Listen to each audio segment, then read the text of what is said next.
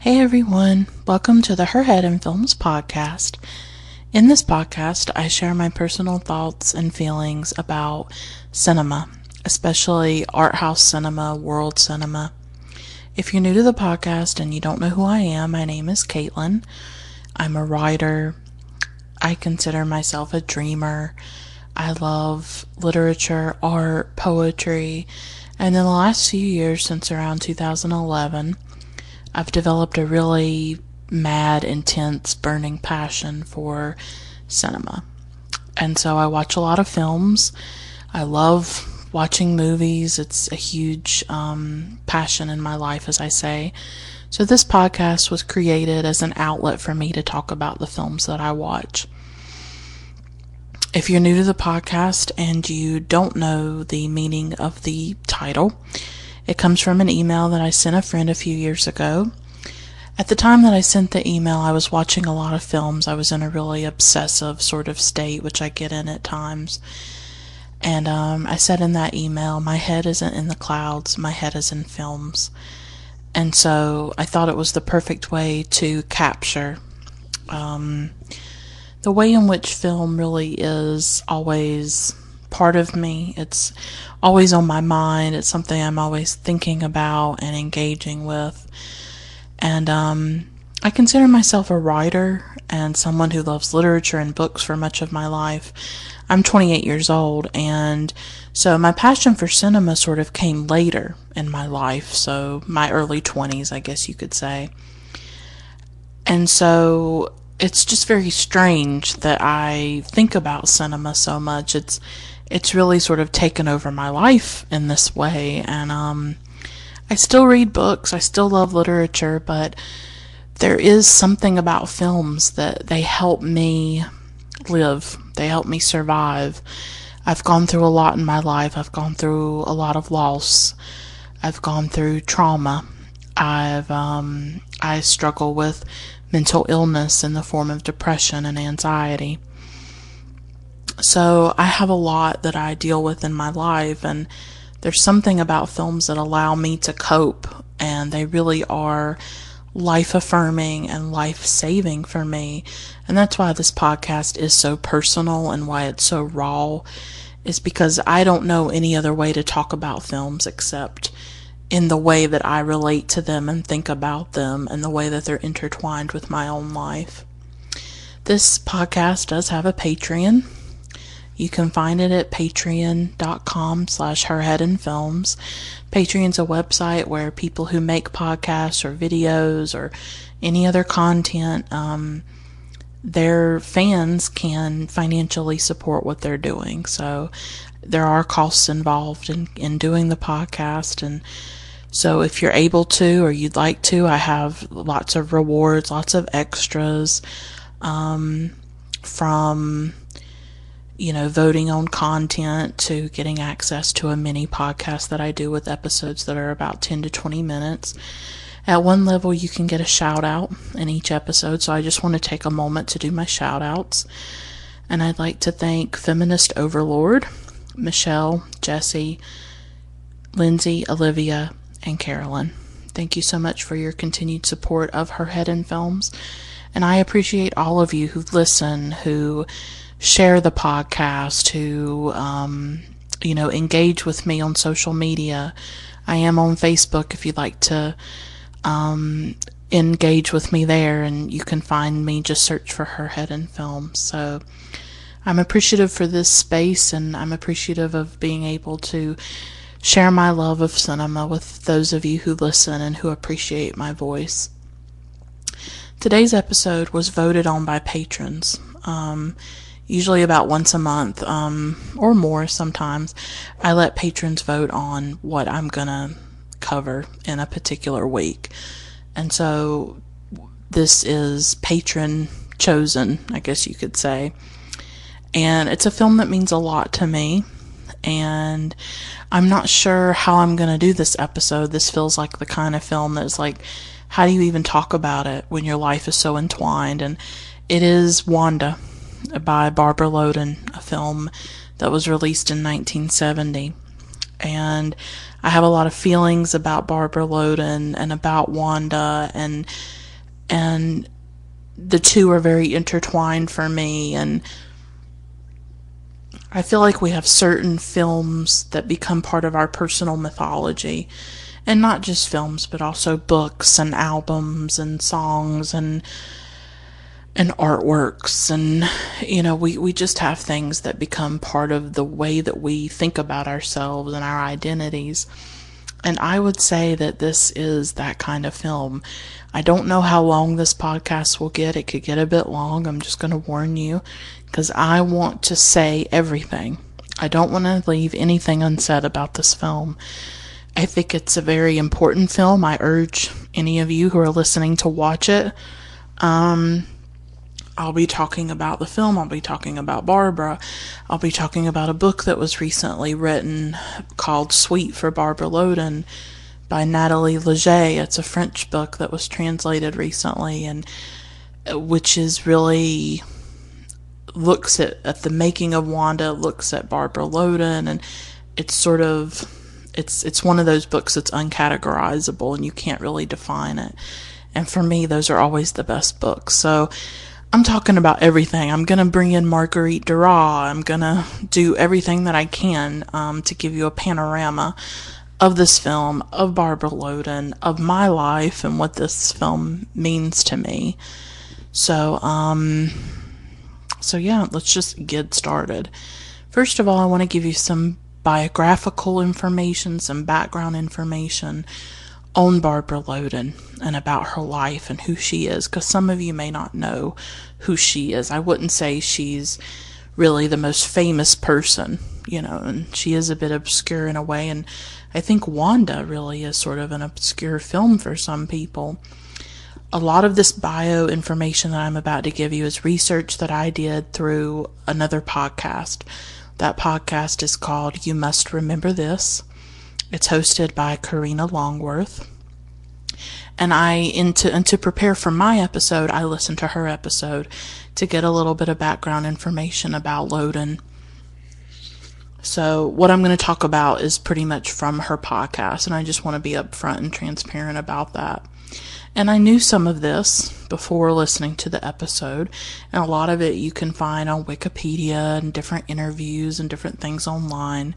So this is sort of a bare bones. If you would like a more in-depth look at Barbara Loden's life, I definitely recommend that you seek out that episode. It's about Barbara Loden, and it's by the podcast You Must Remember This. So Barbara Loden was an actress. She was born in 1932 in North Carolina.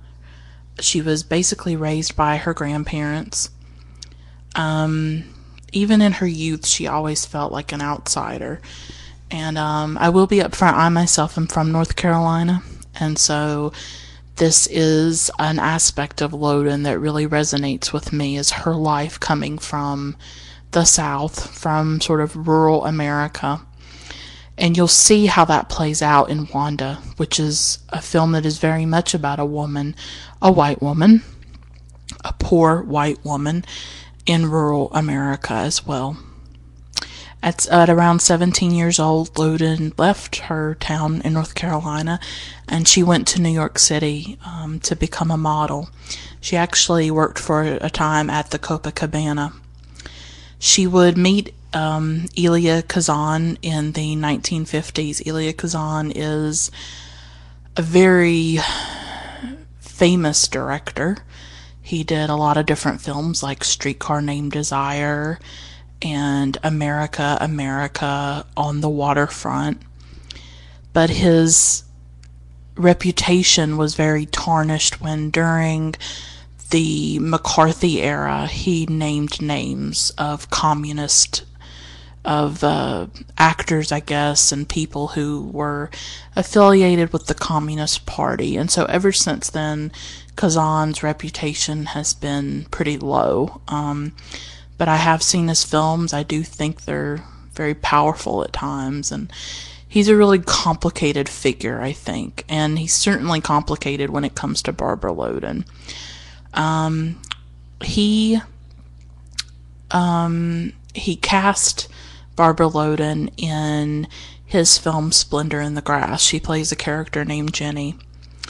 And that was probably one of her more well-known parts. And her and Kazan were in an affair for a long time. She was married, he was married. In 1962, she becomes pregnant with Kazan's baby. And again, they're both still married to other people. It's around this time, according to Karina Longworth, and you must remember this podcast, that Loden comes across a story in a newspaper that will become the inspiration for the film of Wanda. And Wanda comes out in 1970. So around 1962, she reads about this woman in the newspaper. The woman was an accomplice to a bank robbery. And I'm not sure what happened to the man, but she's arrested. She goes in front of a judge, and she's sentenced to like 20 years in prison. And according to this newspaper article, when she was sentenced, she actually thanked the judge. So obviously Loden is interested in why this woman is thankful for a 20-year prison sentence. So that is sort of the seed of Wanda. And over the years it will gestate and it will grow until she makes the film. Loden in many ways saw herself in Wanda. She felt like she could have become like that woman who thanked the judge for her prison sentence if she had not escaped that town in North Carolina. Another big break for Loden was getting a part in Arthur Miller's play After the Fall. This was a play directed by Kazan. She played Maggie, and this character of Maggie is sort of based on Marilyn Monroe, who Arthur Miller was married to for a time. And she gets rave reviews for playing this character. It was a really big role for her and sort of put her on the map. I think she won a Tony for it. So that's sort of her acting career in a way. Like, before she made Wanda, she wasn't necessarily like the biggest actress, but she had some moments of fame for sure. And she was well known in a way. Her relationship with Kazan is really tumultuous for a time. It took many years for him to finally marry her. At one point, his wife dies of like a brain aneurysm, but then he doesn't marry Loden immediately. It takes several years, and they already have a child together. So this is really a complicated relationship. And Kazan will later try to take credit for the film Wanda. He'll try to say that he wrote the screenplay, and it'll be a recurring theme in Barbara Loden's life of men trying to take credit for what she creates. Kazan will try to take credit. I think the cinematographer on Wanda will try to take credit. And of course, this is what so many women come up against. That women themselves can't be creators, that they must have a man helping them in some way. So, a little bit of background on Wanda itself, on the film. It was filmed on a very low budget. It was filmed on a $115,000 budget. It was shot in Pennsylvania. And as Longworth, Karina Longworth talks about in her podcast, this is really sort of an anti-Kazan film. This is like anti-Hollywood, anti-melodrama, the kinds of films that Kazan made. He made very like Hollywood films. He had a great budget, and he had the best actors, and, he had everything you would need to make a film. Whereas here is Barbara Loden really making an independent film, making it on her own, a very low budget, non-professional actors, natural lighting. It's so different from what Kazan created. And it's astounding, I think, that Barbara Loden really believed in herself and really felt like she could do this, and she had a vision, and she realized it under very difficult conditions at times, I would imagine. Wanda did premiere at the Venice Film Festival in 1970, and Loden took home the International Critics Prize. So this is a film that, even though it didn't get wide distribution in the United States and it wasn't like a big commercial hit, it was a critical hit, and it got played in maybe like universities and different places like that. And so over the years, it's really garnered this cult status, I would say, especially I think among women.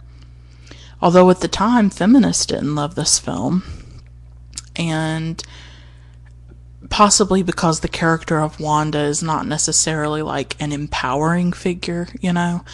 But eventually, unfortunately, Loden's life is cut short, and she develops cancer, which spreads to her lymph nodes, and she does die in 1980 at the age of 48.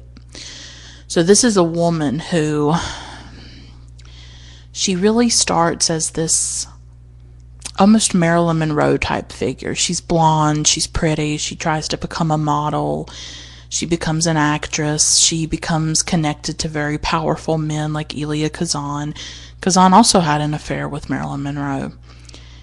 She starts out as this sort of, I don't know, you wouldn't necessarily expect her to just a few later direct this film.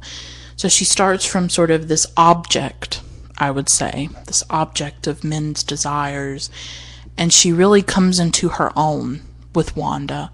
She writes the screenplay, she directs it. I don't care what those men say, I don't believe it. You know, I think this was Barbara Loden's creation, and I think there are men trying to take credit for it. And I think we need to be very critical and skeptical of that, you know, of what's the agenda behind trying to take credit for this film? Why are they trying to take this away from Loden, you know, and strip her of agency? So I would just take it with a grain of salt, you know what I mean? I don't think we know truly. I consider this a product of Barbara Loden and her mind, her intellect, her artistic vision, and that's how I'm going to treat it in this podcast.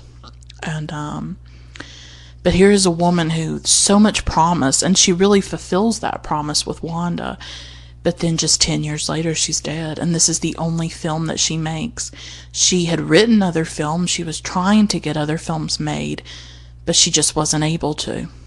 So I just wonder even now, you know, what kind of films would she have continued to make? And it feels very tragic to me that here's this woman that just makes this amazing, brilliant film, and she's not able to realize more films. But I'm thankful that we have Wanda. So a big admirer of Wanda and Barbara Loden was Marguerite Duras. And I adore Marguerite Duras. She's a very important writer. As I said before, I do consider myself a writer. And she is what I would call one of my mothers, you know, she's a very important literary figure for me, along with, you know, Virginia Woolf and Sylvia Plath and Clarice Lispector and Catherine Mansfield and Eudora Welty and Ingeborg Bachmann and, you know, and just all kinds of amazing women writers that I just adore. But Marguerite Duras is like really important to me. Shirley Jackson I love as well. So she did an interview with Elia Kazan in 1980 for Cahiers du Cinéma, which is a really prestigious French magazine about film, or literary journal about film. And I want to read some quotes from that interview, and these are the things that Duras had to say about Wanda. Quote, "I think that there is a miracle in Wanda. Usually there is a distance between the visible representation and the text, as well as the subject and the action. Here this distance is completely nullified. There is an instant and permanent continuity between Barbara Loden and Wanda," unquote. And we'll see this, and I'm going to talk more about this in a moment when I talk step by step about the film. There is this conflation of Wanda with Barbara Loden, and it's something that Loden herself encouraged and talked about in interviews, that Loden identified with Wanda, with the woman in the newspaper article who, helped this man do a robbery and then was sentenced to 20 years in prison and said thank you for it. She sees something of herself in Wanda. And so when she was making this film, she's really making a film about herself. She's making a film about women like her who really struggle in life, and have a hard time coping, and good things don't necessarily happen to them, or they're very passive. And of course I'll talk about all this in a moment. Another quote by Dara, quote, "The miracle for me isn't in the acting. It's that she seems even more herself in the movie. So it seems to me. I didn't know her. Then she must have been in life. She's even more real in the movie than in life. It's completely miraculous," unquote. I think this is actually a fascinating quote as I read it, because as someone who loves cinema, it can often feel like cinema is more real than real life, and that what you see in a film is more real than what you see in your everyday life, And that's something that I have definitely felt myself. And so I think this is fascinating of Dara to say that Loden is almost more herself on screen than she could ever be in real life, And I think it also shows you, because I do think there is a miracle in the acting of this film. I do think Loden did some things extraordinary in her acting. And I think her acting is reminiscent of somebody like a Isabelle Huppert, for instance, and I'll talk more about that. In the lack of reaction at times, and the blankness in her face. But I love that she's even more real in the movie than in life.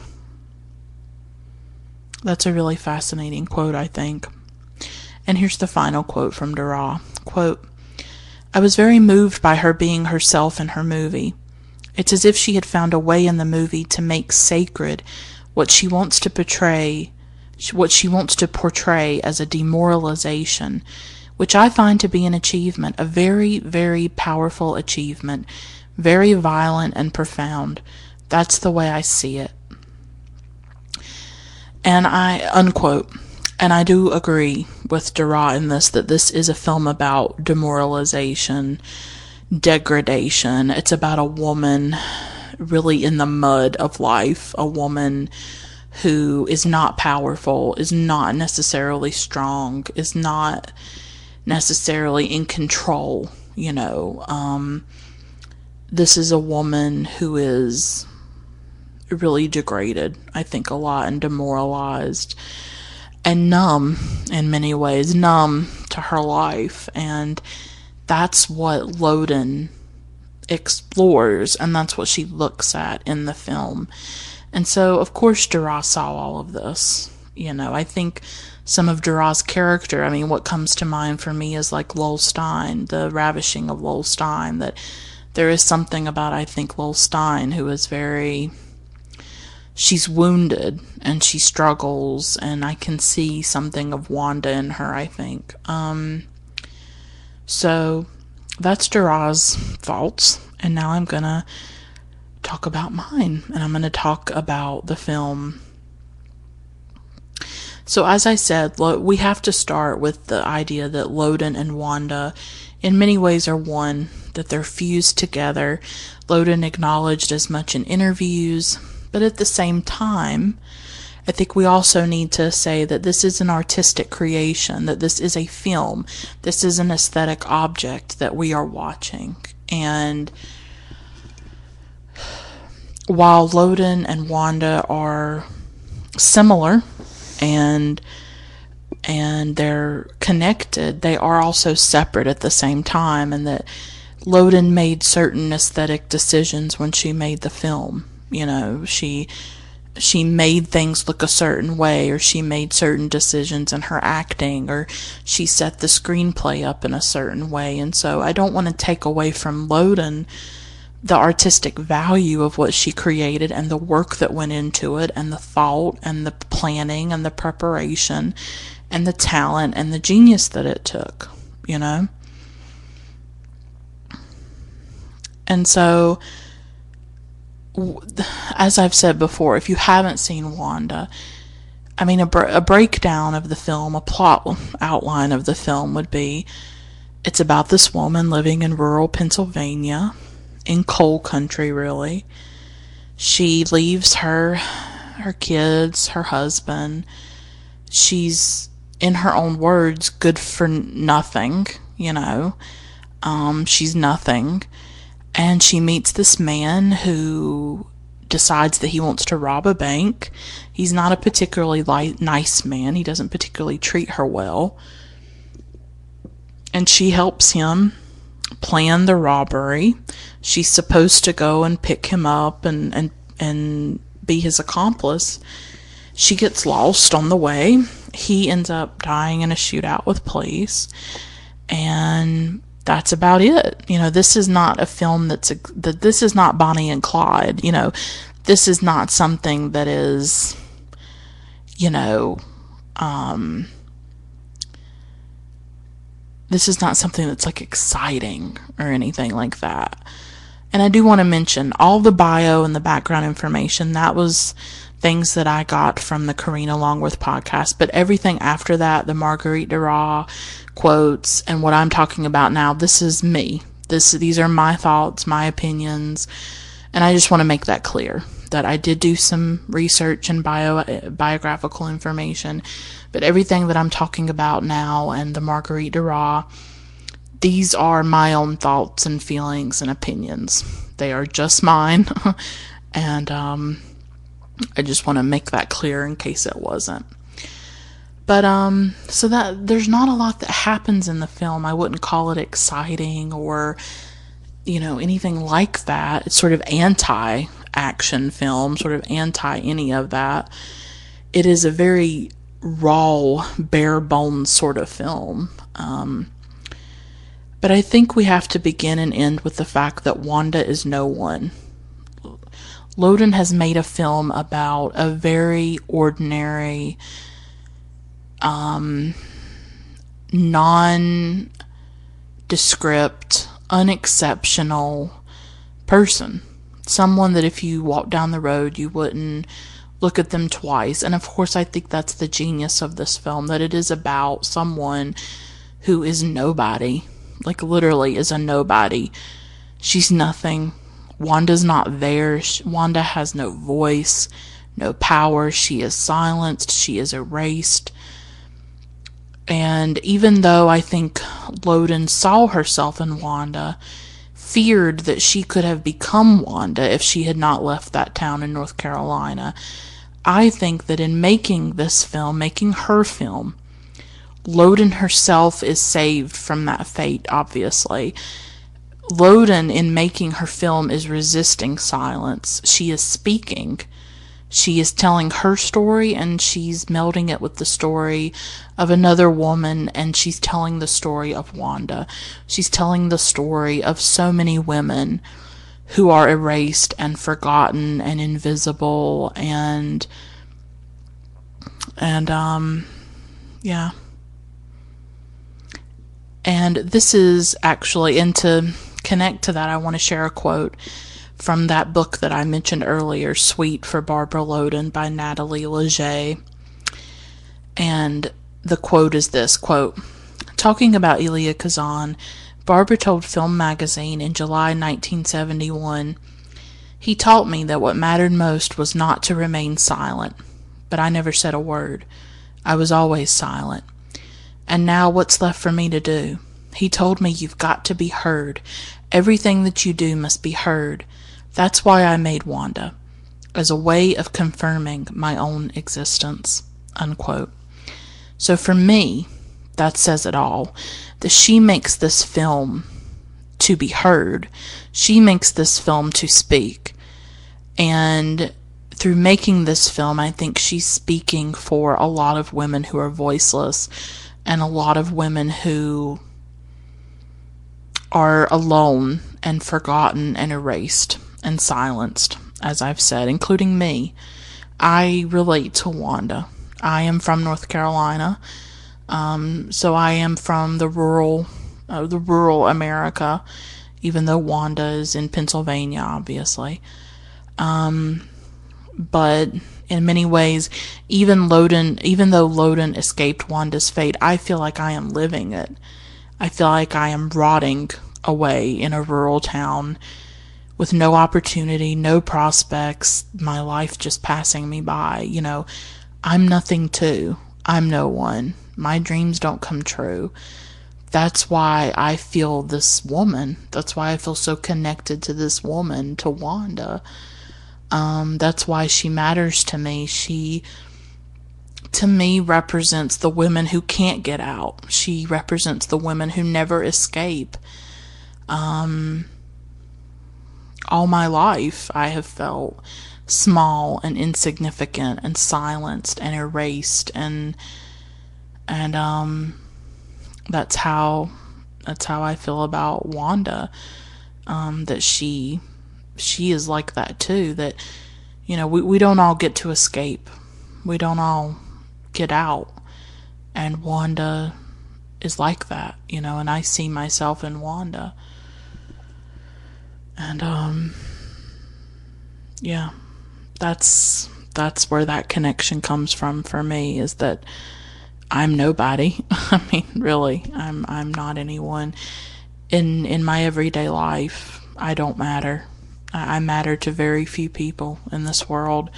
I matter to my mom, and that's about it. That's about all I have. I don't have family. I mean, I put family in quotation marks because they've just treated me in a really terrible way often. So I have my mom, and I'm grateful for that, but it's hard when you feel like your life doesn't matter. But that's just what I have to deal with. I have to, accept it. So it's very interesting how this film opens. It opens really with piles and piles of, I think, coal. I think we're in coal country. Or coal mining or something like that. It's the landscape of coal mines, I think. I was struck in this film by the opening of the film. It sort of reminded me of the island in La Ventura. And I think about La Ventura so much. It was made in the 1960s, as some of you know. It's by Michelangelo Antonioni, and it's just, I'll probably need to do an episode at some point about that film, but I don't really feel worthy of it. It feels like one of those films that like film studies people talk about, and I don't really feel intelligent enough for that film. But there's this island in La Ventura, for those of you who have seen it, and it's this completely sort of lunar landscape. It's sort of just inhuman and inhospitable to human life. And it's got these craters and these hills and cliffs, and it's just very inhuman and lunar. And it really is so vast that it swallows people. Against this island, the people become powerless, small, nothing. And so when we see Wanda against these piles of dirt or these piles of coal, that creates a certain feeling of insignificance, of smallness. And we see that this is where Wanda lives. She wakes up on the couch in her sister's house.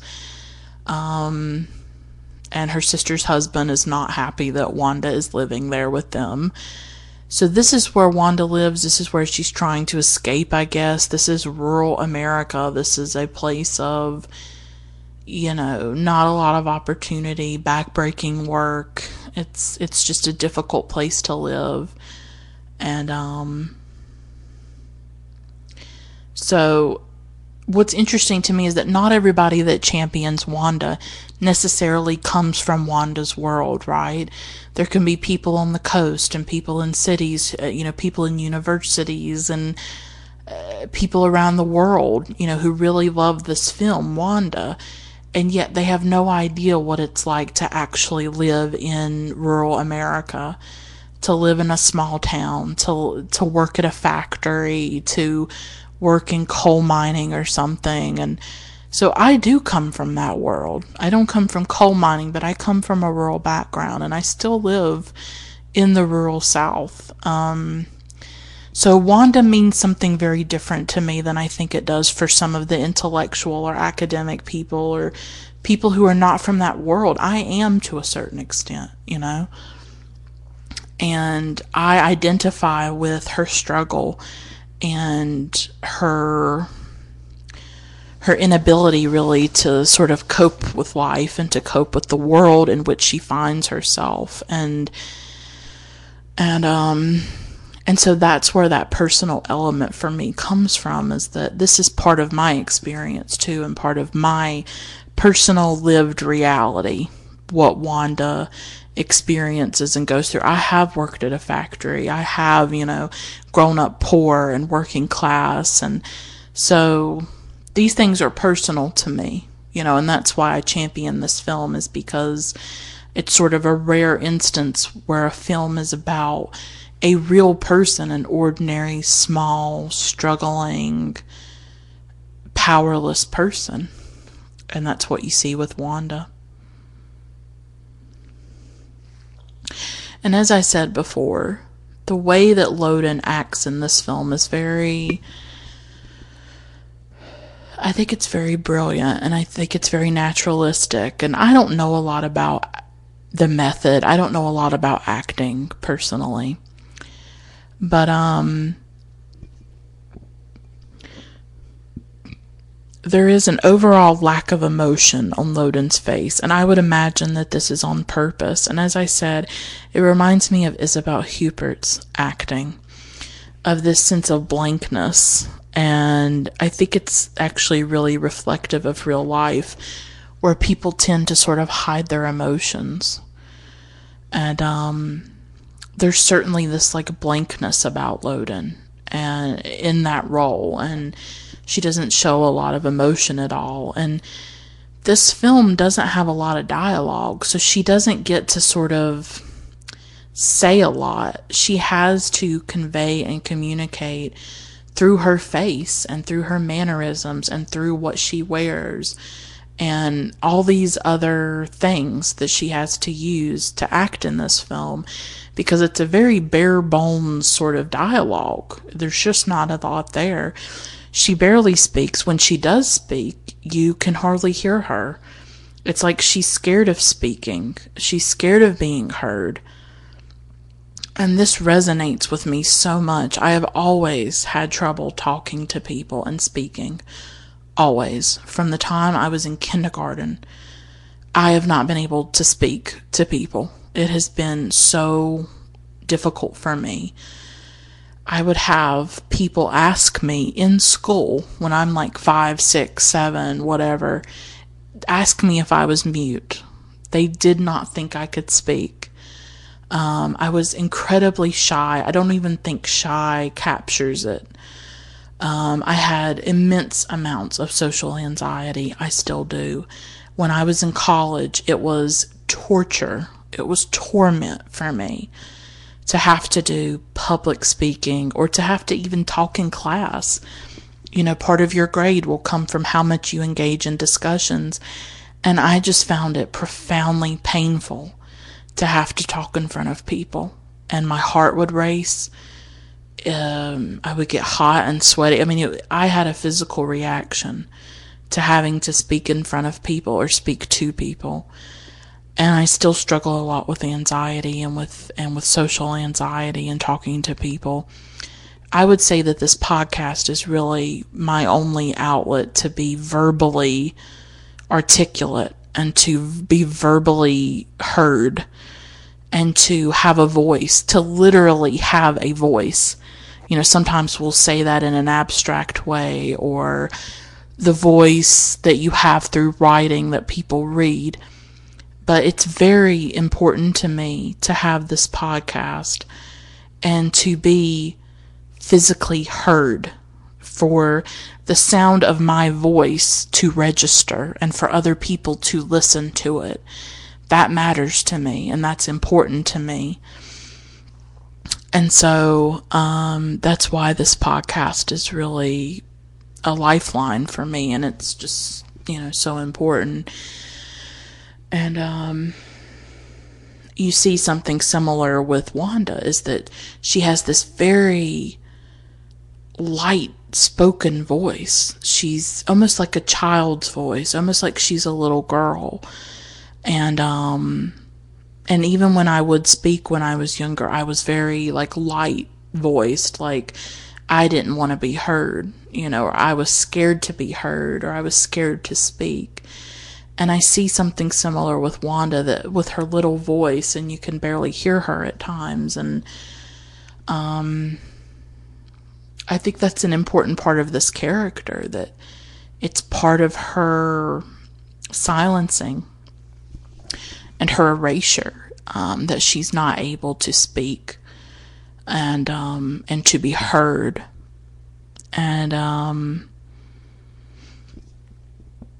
as Loden herself said, as Kazan told her, you need to be heard, and I think she partly makes this film to be heard, to say something, to represent a woman who is silenced. And I was writing about this film on Tumblr. Like, I watched it. It took me several days to watch it. The first time I saw it was in 2015, and I watched it on Turner Classic Movies. And so watching it again in 2017, there were things I had forgotten, and I just forgot how raw it was. Like, it's so... you feel like you're not even watching a film, really. You feel like you're almost watching like a cinema verite documentary. And there's something painful about that at times, like how realistic it is. And I mean, this is a film about a woman who's really demoralized and numb, and at times really struggling to cope. And I could not watch the full hour and 40 minutes all at once. I found myself having to do about 30 minutes at a time, and so it took me about 3 days to watch it. And I just, on Tumblr, I was writing about this, like, how did she do this? Like, how did she do this performance? For me, it's like both mental and physical what she does. It's in these physical details, the way that she brings Wanda to life. Like, there's the hair curlers in her hair, and she walks around in public with curlers in her hair. She has this purse, this white purse that she holds. She has her hair, when it's not up in the curlers at the beginning, later on, it's very disheveled. It's on this, like, ponytail right at the top of her head. Which is so strange to me. I've never worn my hair that way. But it means that the hair is like always messy. It's always in her face. Almost like she's trying to shield herself with her hair. There's this scene where she's painting her nails, and she says, "I'm just no good. I'm just no good." She seems so exhausted by life, so tired. And even though her voice is so tiny, it also has that little bit of twang, because you got to remember that Loden was from North Carolina and she was born there. And so even though she may have tried to mask it once she became an actress and a model, in this film you can hear that twang, and it's authentic. It feels like an authentic twang to me. I mean, I have watched some movies lately with Southern accents in them, and it is just... I hate, and I talked about this on Twitter too, I hate when Southern accents are used as comic relief. I hate when Southern people are used as comic relief, or as jokes, or as punchlines. This is where I live in the South. This is a diverse region, and I don't think it's given credit for that.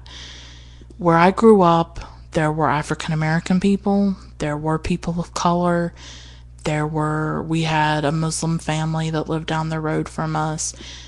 I worked in a factory, a sewing factory, when I was a teenager, before I went to college, and there was a woman from Pakistan there were women from China, there were women from Mexico, and we were all working in this one place. So it is a diverse region.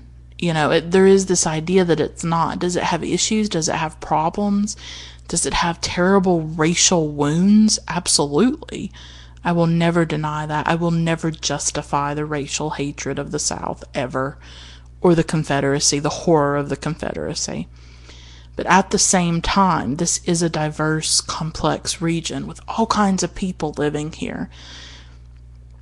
And with immigrants and people of different religions. And so I just never want that to be erased. And when you take a Southern accent, or you take a Southern person and you turn them into a stereotype or a caricature, I think that's dangerous. I wouldn't want anybody treated that way from any region of the United States.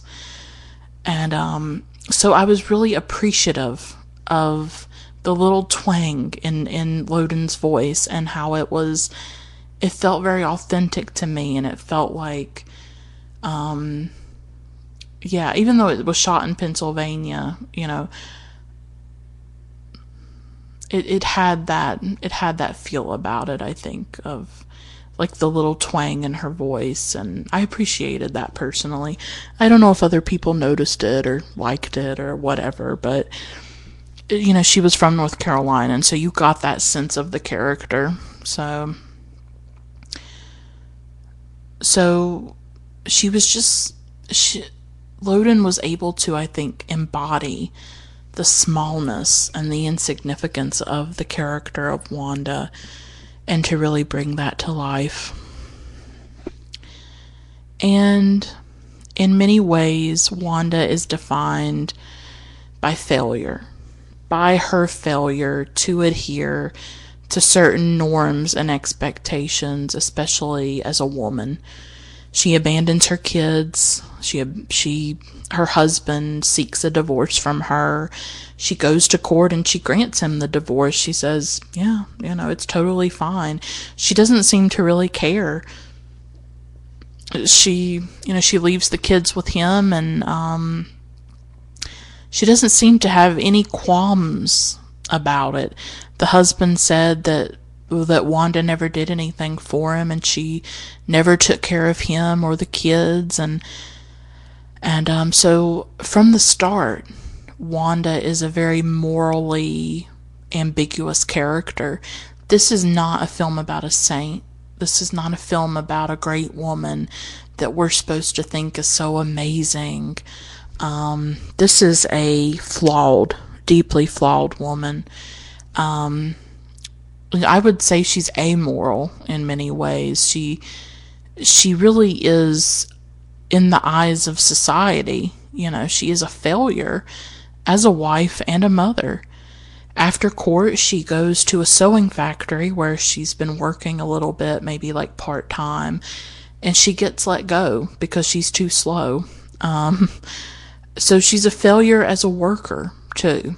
So she's not a good mother, not a good wife, not a good worker. All the things that define people, especially in the United States. Like, what's the first thing people ask you? What do you do? What's your job?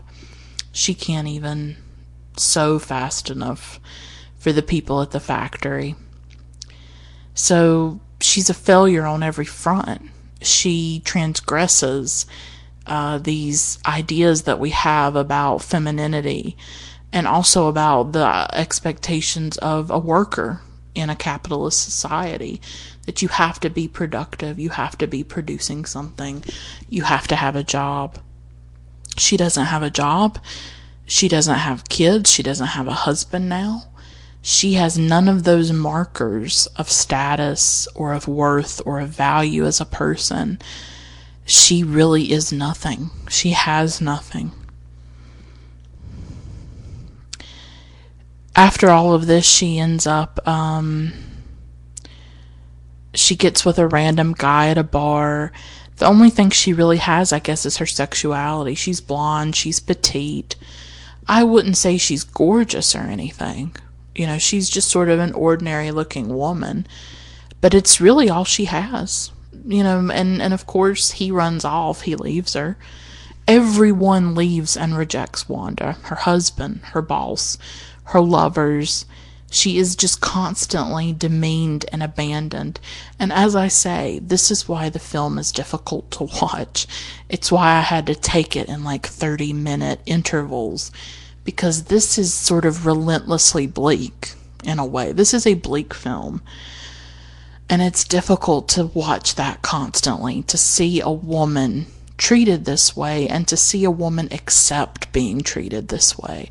I think that's probably why when Wanda came out, feminists didn't necessarily embrace her. You know, she's not standing up to these men that treat her terribly. She doesn't stand up to her boss. She doesn't stand up to, you know, these men that use her and abandon her and reject her.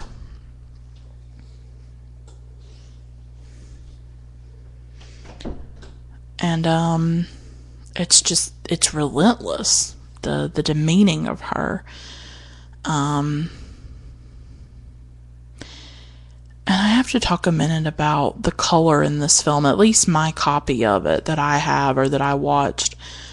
There is this gorgeous dreamy blue that permeates this film, and I watched it for the first time, as I said, in 2015. And this is what stayed with me. Beyond just the story and the character was this blue. It's like a turquoise, and it recurs.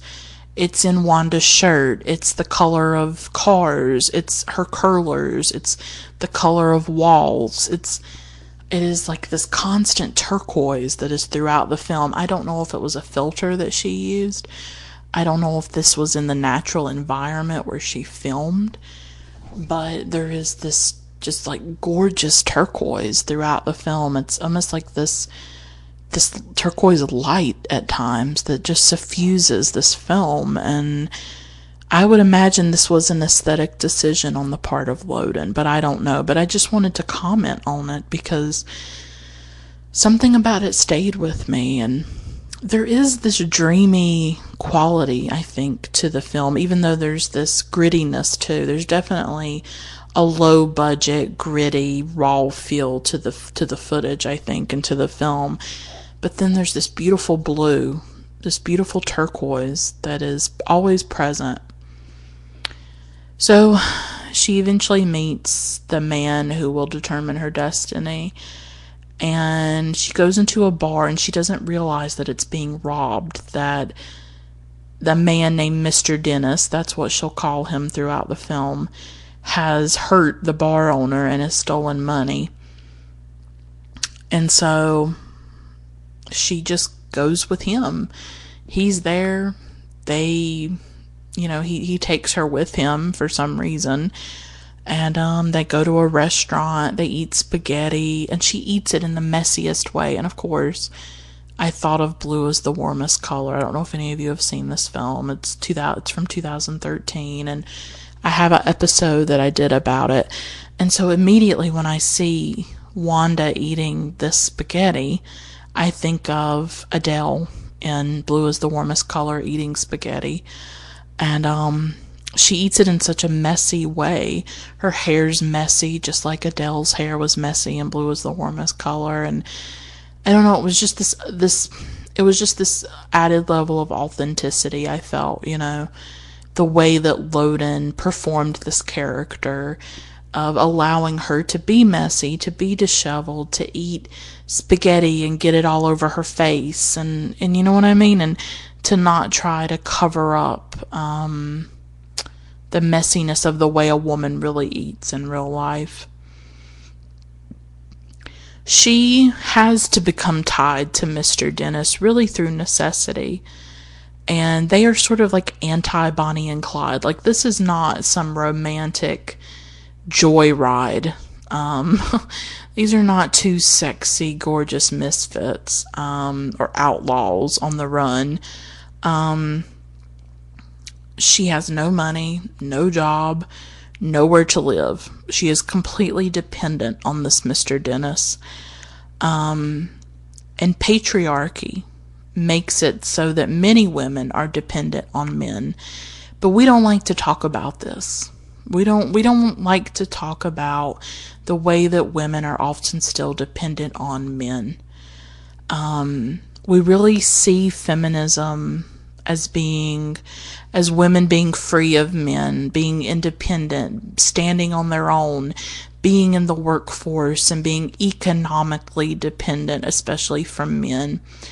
But we don't talk about how a lot of women, or not all women, can be free of men in this way. Not all women can be economically successful. I think of Sheryl Sandberg with the lean in rhetoric, and it really presupposes that all women are in corporate jobs, and that they're climbing the ladder of a corporate job or a tech company. And that's really not the reality for a lot of women. A lot of women work in retail, where the hours are erratic, where their schedules are not fixed, where they don't have a lot of bargaining power, where they're not being paid a lot. We really don't talk about the majority of women in this country and the kinds of work that they have to do, whether if it's domestic as a home health aide, which is a profession that's really booming because of the baby boomers, and they're paid abysmally. Or a lot of women work in retail, or they work in the service sector. So we don't talk about that a lot of women cannot survive on their own, that they are often unable to be financially independent, especially when women's work is often paid less and is very devalued, especially women of color. I just want to take a sip of drink.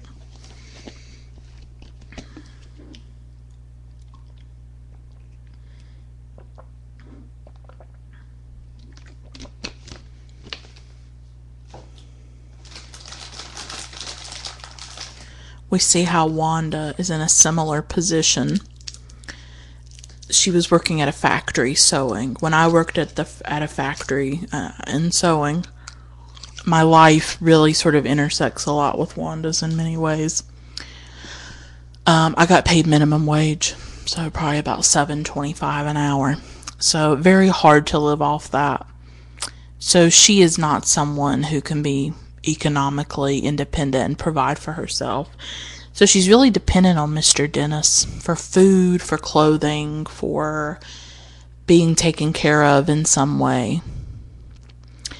And this film is very painful to watch at times, as I've said, to see her degradation, to see her dependency, to see her passivity.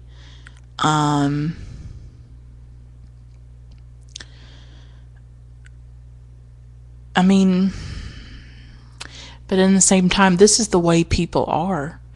This is the way people are. They are not necessarily expressive. This film doesn't have any kind of deep, shattering, revelatory dialogue. There's no catharsis, really, in this film, except for maybe at the end a bit. It's just really ordinary life and all its boringness, and not that the film is boring, but not a lot happens. It's not something where there's like a lot of plot. It's not plot driven. It's a lot of meandering, I think, a lot of wandering about on the part of the characters. And she has the chance to leave many times. Mr. Dennis says, leave, you can go. You don't have to stay with me. And she chooses to stay with him. I would think out of economic necessity, and perhaps just her own craving for attention, for connection, for love. I don't think she loves him. I really don't think he loved her either. But maybe that's why she stays too, is just this need that we have, some of us, for companionship.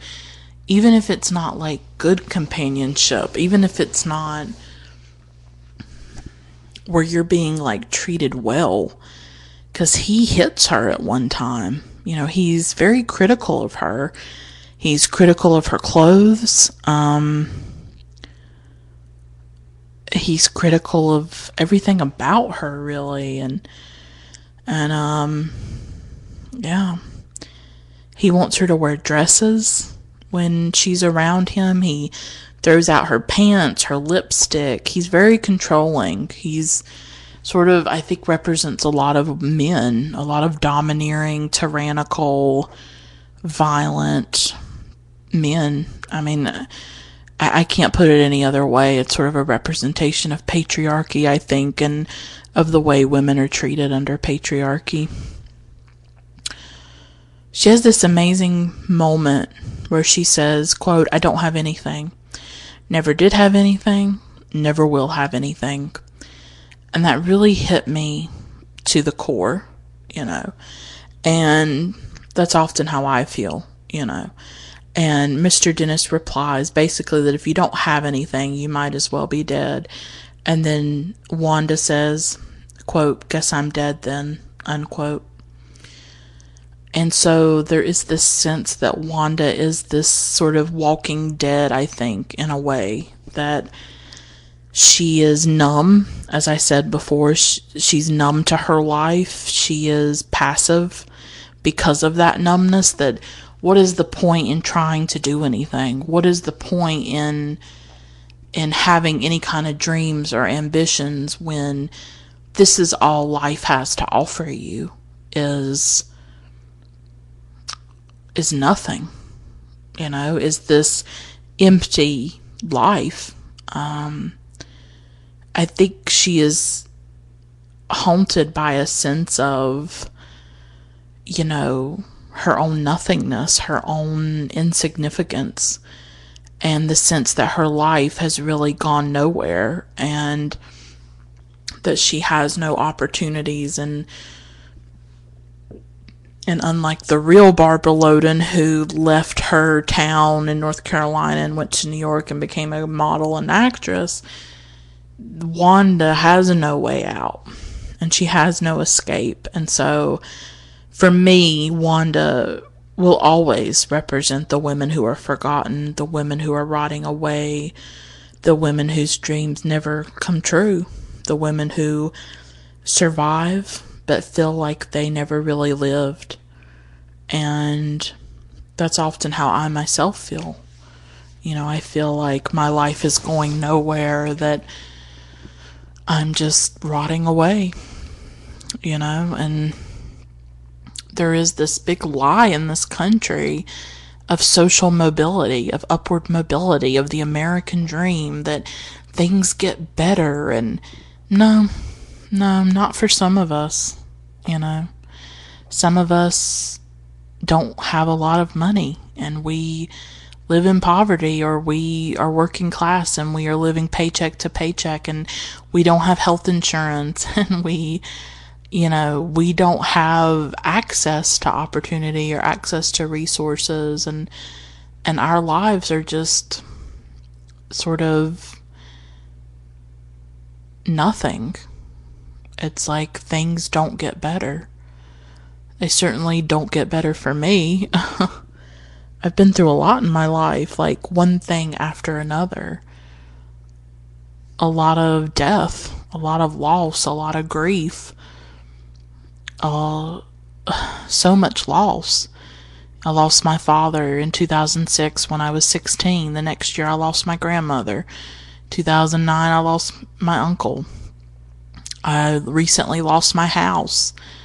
I've had issues with my health. I've had issues with depression and anxiety. And so, I mean, I can give you my sob story. You know, I don't consider it a sob story, but other people would see it as, oh, she's complaining, or oh, she's whining, or, you know, why can't she just, you know, pull herself up by the bootstraps, or why can't she be strong, or why can't she do this, or why can't she do that? And they completely ignore the ways in which, you know, capitalism affects people's lives, and the options that they have, and the resources that they have access to.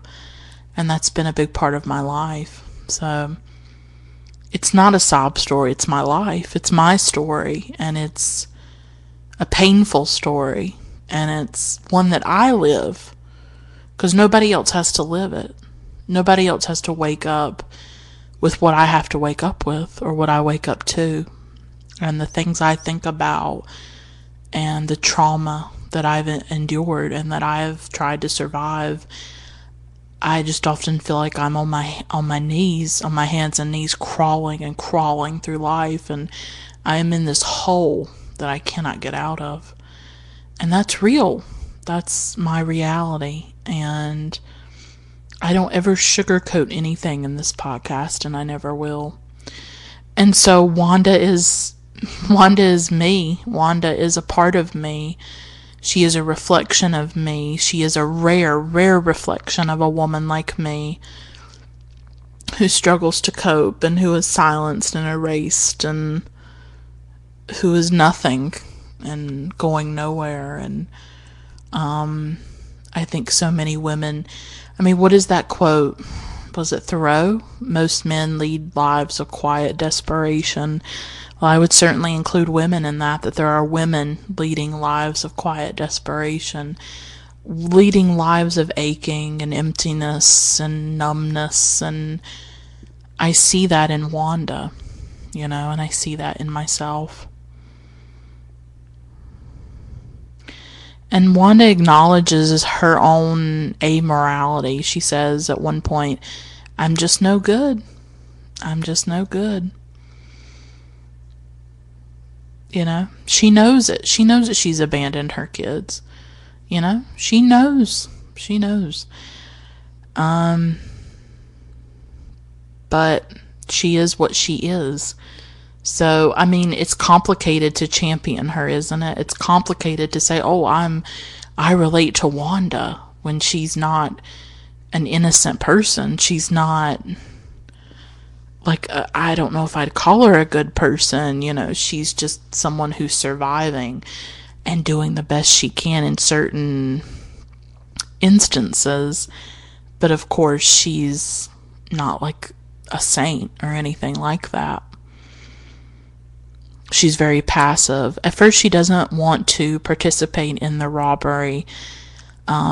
She says she's not going to do it, but of course, she relents and she does it. And this is one of the few times in the film when she actually acts, when she actually does something, because she's incredibly passive, and I'm a very passive person as well. So this is like a moment in which she actually participates, even though she vomits before they're going to do the robbery. They go to, I guess it's like the bank manager or somebody that works at the bank, and they go to his house where he's with his wife and his daughters, and they go with a gun and this fake bomb that Mr. Dennis put together. There's this scuffle between the manager and Mr. Dennis, and Wanda actually grabs the gun and points it and is pointing it at the manager. And she gives the gun to Mr. Dennis. So it's this really kind of shocking moment of her amorality, or maybe her immorality, that she could change things, right? She could point it at Mr. Dennis. She could say, we're not going to do this. But she doesn't. She points it at the manager. So she is an active participant in this. And her motives are not entirely clear. And there's this point at which Mr. Dennis tells her that she did good, and she smiles.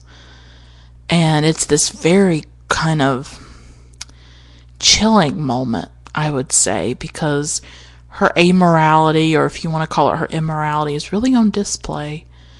I mean, I don't think this film is about romanticizing crime or criminals. I think it is about amorality. I think it's about how we're really all capable of violence or of breaking the law in certain circumstances. We're not, we're all capable of that to some extent. We don't like to think that about ourselves, but she's not an angel, but she's not a monster either. This film has a lot of ambiguity about it, I think, and a lot of conflict in that way, or contradiction, that she's not perfect, but she's not a monster either. She's she's both a passive and she's both passive and a participant. She's a lot of things all at once that don't necessarily make sense. And to talk about this film, you can't deny her role in the crime and in the robbery and in a certain amount of violence. But she doesn't necessarily take pleasure in it, though she does seem to get pleasure from his approval, from getting male approval. Because really, maybe that's all she's ever had in her life, is is attention from men or approval from men, and so that is important to her. She's supposed to be the getaway car for the robbery. Mr. Dennis goes with the manager to the bank. She gets lost on the way.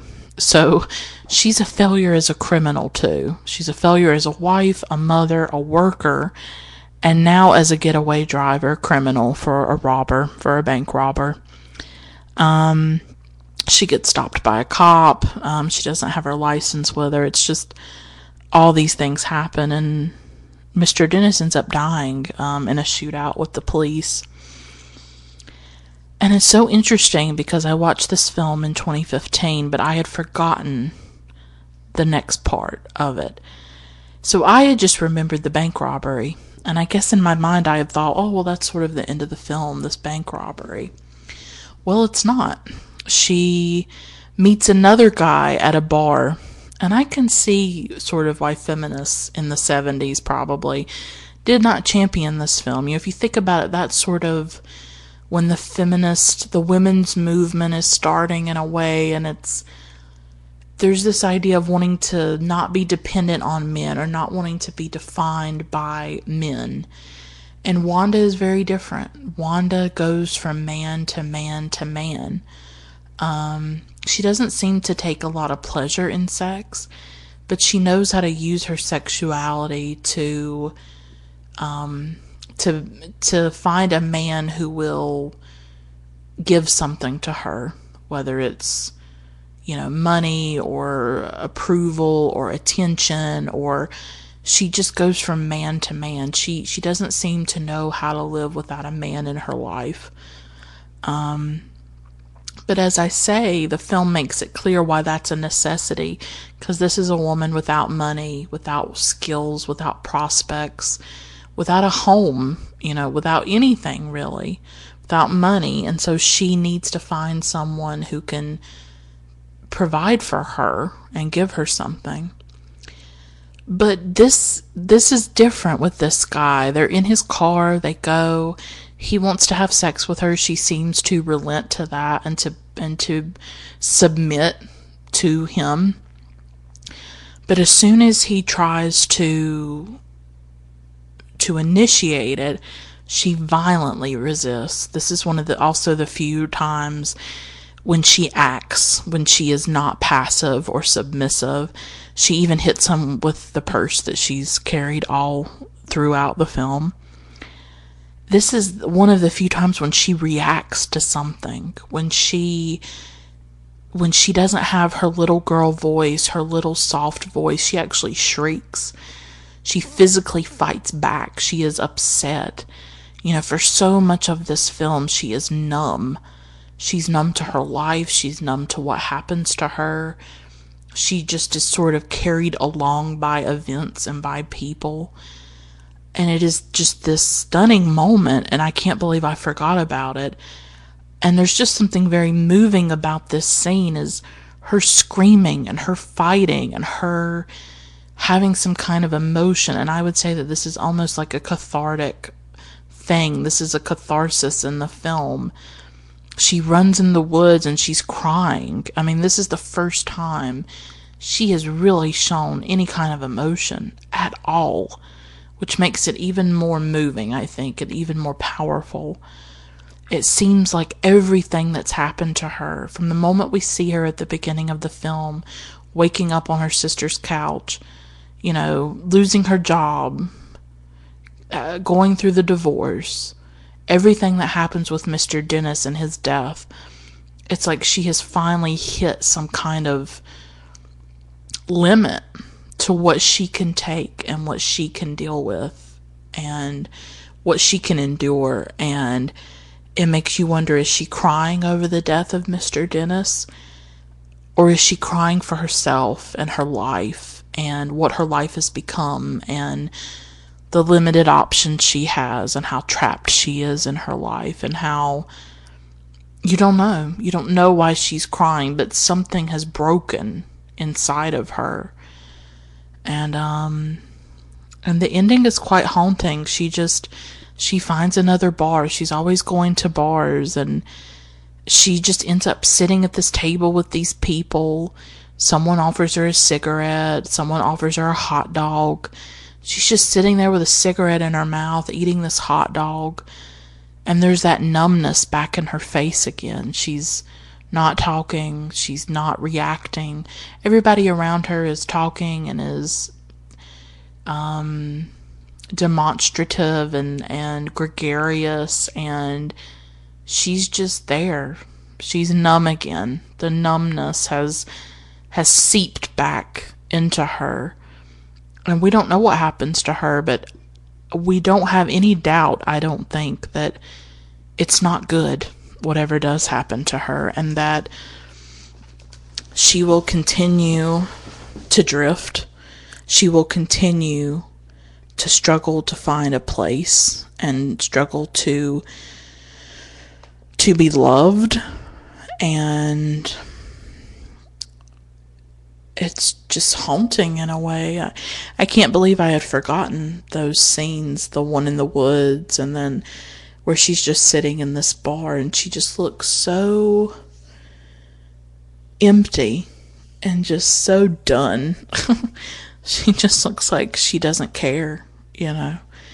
So she has this moment in the woods of that emotion, and then it just drains her, and she's back to that numbness and that emptiness, I think. And so I think that's what will always, in a way, haunt me about Wanda, is how Loden puts someone who is really a negation, is someone who is nothing, is no one, is nobody, is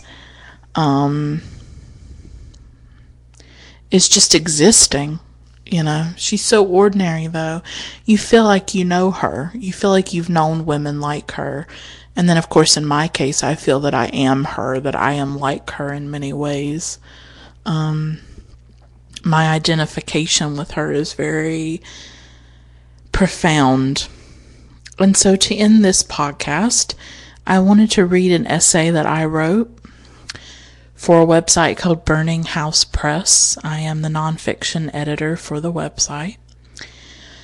And I wrote it in November 2016, after I read the astounding Suite for Barbara Loden by Natalie Leger, which I mentioned earlier. And this book is, if you love Wanda, or if my podcast has interested you in Wanda and Barbara Loden, then I really think that you need to read Natalie Leger's Suite for Barbara Loden. So I wrote a review of the book, but this review was in a way a hybrid review, because I was also talking about the film of Wanda. I was talking about Barbara Loden, I was talking about my life, and I was talking about the book. So I was writing about everything, really, you know. And I started the review with a quote from Suite for Barbara Loden. Quote, "Barbara Loden is Wanda, as they say in the movies. Her inspiration for the screenplay was a newspaper story she had read about a woman convicted of robbing a bank. Her accomplice was dead, and she appeared in court alone. Sentenced to 20 years in prison, she thanked the judge. Interviewed when the film came out, after it had been awarded the International Critics Award at the 1970 Venice Film Festival, Barbara would say how deeply affected she had been by the story of this woman. What pain, what hopelessness could make a person desire to be put away? How could imprisonment be relief?" Unquote.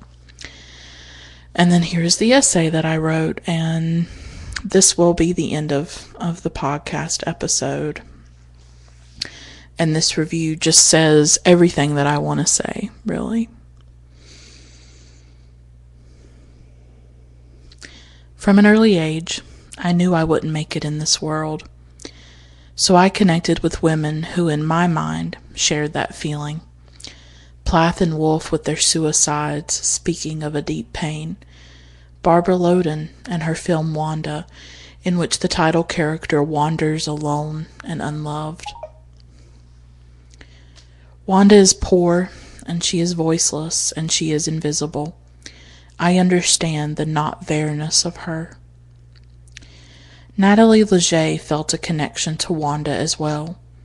Tasked with writing an encyclopedia entry about actress Barbara Loden, she quickly became obsessed and expanded her inquiry, writing Sweet for Barbara Loden, a gorgeous and dizzying investigation and excavation. Leger delves into Loden's life, at times embellishing and inventing, and analyzes every layer of Loden's only film, Wanda. The book is fact and fiction and memoir and film criticism. It is a love letter to Loden and to the singular film she created. I still remember when I first watched Wanda. It was a year ago, autumn 2015. I watched it in my house, my childhood home, that is no longer mine, a place I was deeply connected to that was taken away. No real home anymore. I'm as lost as Wanda. I always was. When I saw her, I instantly recognized myself. Of Wanda, Leger writes, quote, "She has no money, or almost none. She is on her own. She has nothing, and is good for nothing," unquote. She's a drowning woman, a woman swallowed by landscape and time and the world's indifference to her and her own indifference to herself.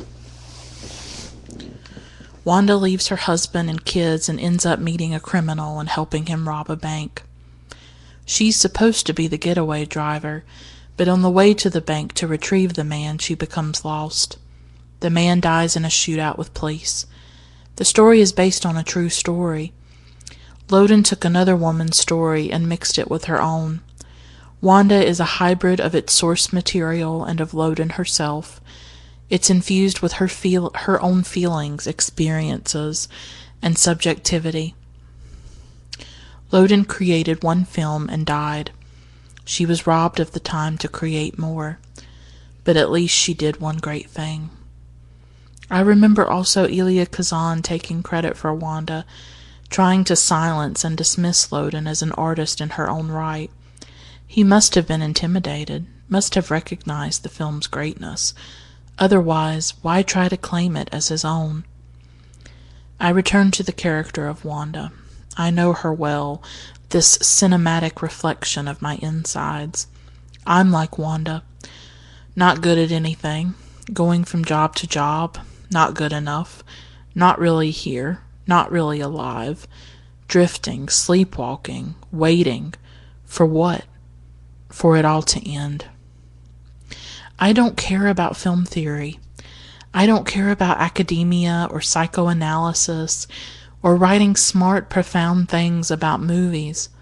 I care about the experience of the film, the relationship between myself and the story. I feel films. I intuit them. I can't really write about them.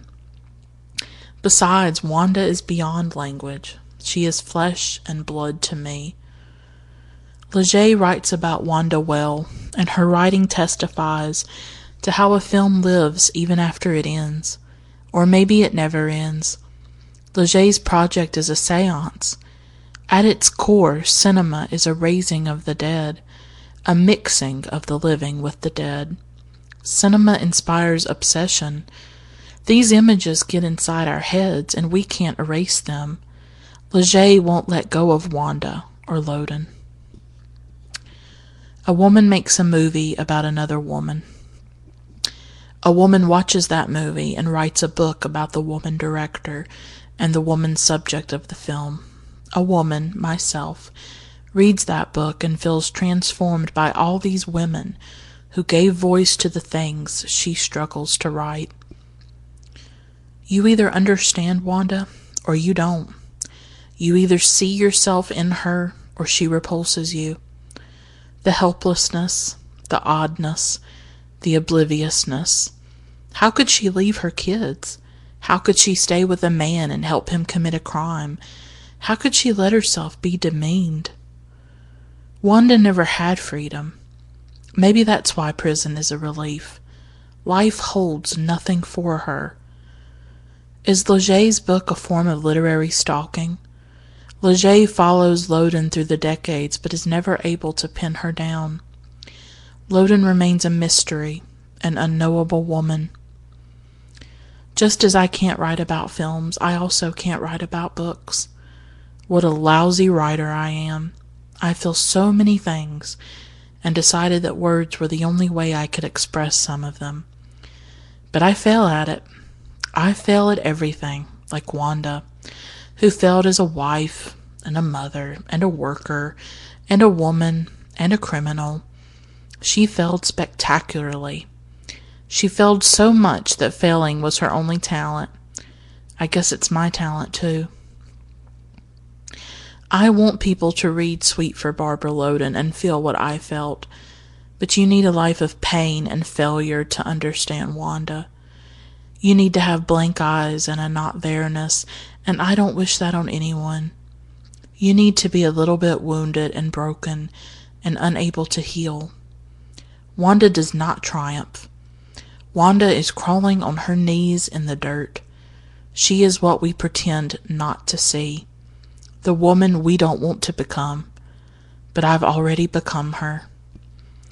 I'm so passive. Wanda is passive. At age 16, when I took a driver's education class and we were at the point where we drove in the car, I kept saying sorry for everything, for every mistake I made. Annoyed, the teacher blurted out to me one day, "Stop saying sorry." I'm still terrified of driving. Maybe I'm scared of freedom, of independence, of being an active participant in life. Things happen to me. Things happen to Wanda. She doesn't do much to change it. She isn't capable. She keeps taking it. I keep taking it. After the teacher demanded that I stop saying sorry, I said sorry. I always feel like I have to apologize for my existence, like there's no reason for my life or for me being here. For 10 years I haven't wanted to be here. My father died and I stopped wanting to be alive. Maybe Wanda lost someone. Maybe something traumatic and unspeakable happened to her. She carries untold damage.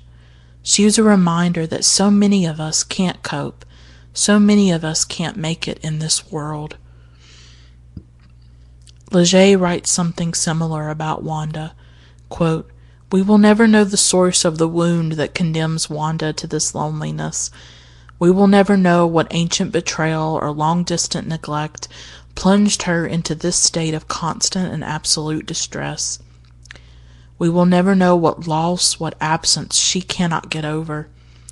We accept her the way we accept ourselves, in blind ignorance, unable to put a name to the grief of existing. Her face, Wanda's face, inscrutable, sad, obstinate." Unquote. Some of us will leave this world without a trace. Some of us are so small and slight and transparent that our exit won't register. Our absence will have no presence. We were never here. We were never here. And that is my episode on Barbara Loden's Wanda. I'll just say one more thing. We have this obsession in our culture with strong women. And I wrote, and I talked about it recently, I don't want strong women. I don't want strong female characters in movies or books. I want authentic female characters. Authentic women. Because not all of us are strong, and not all of us overcome, and not all of us triumph in life. Some of us, like Wanda, are in the dirt. Some of us are crawling. Some of us are grief-stricken. Some of us are hurting.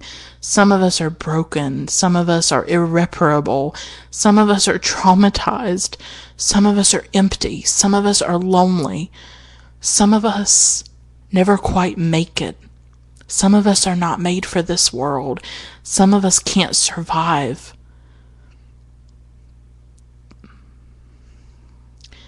Some of us can't survive. So I want female characters who are authentic and complicated and messy and strange and hard to look at sometimes and painful to look at sometimes. I want it all. I want women like Wanda. I am a woman like Wanda. And Wanda's story and the stories of women like Wanda, the erased, the invisible, the lonely, the empty, the numb, the heartbroken, their stories deserve to be told too, and they deserve to have a voice. And with Wanda, Barbara Loden gave a voice to those women, and she gave a voice to someone like me. And maybe one day I'll be able to put more of this into words and to maybe find my own voice. I'm trying. So this podcast is one way that I communicate my voice. So thank you for listening. I appreciate it. Until next time, keep watching great films. Bye for now.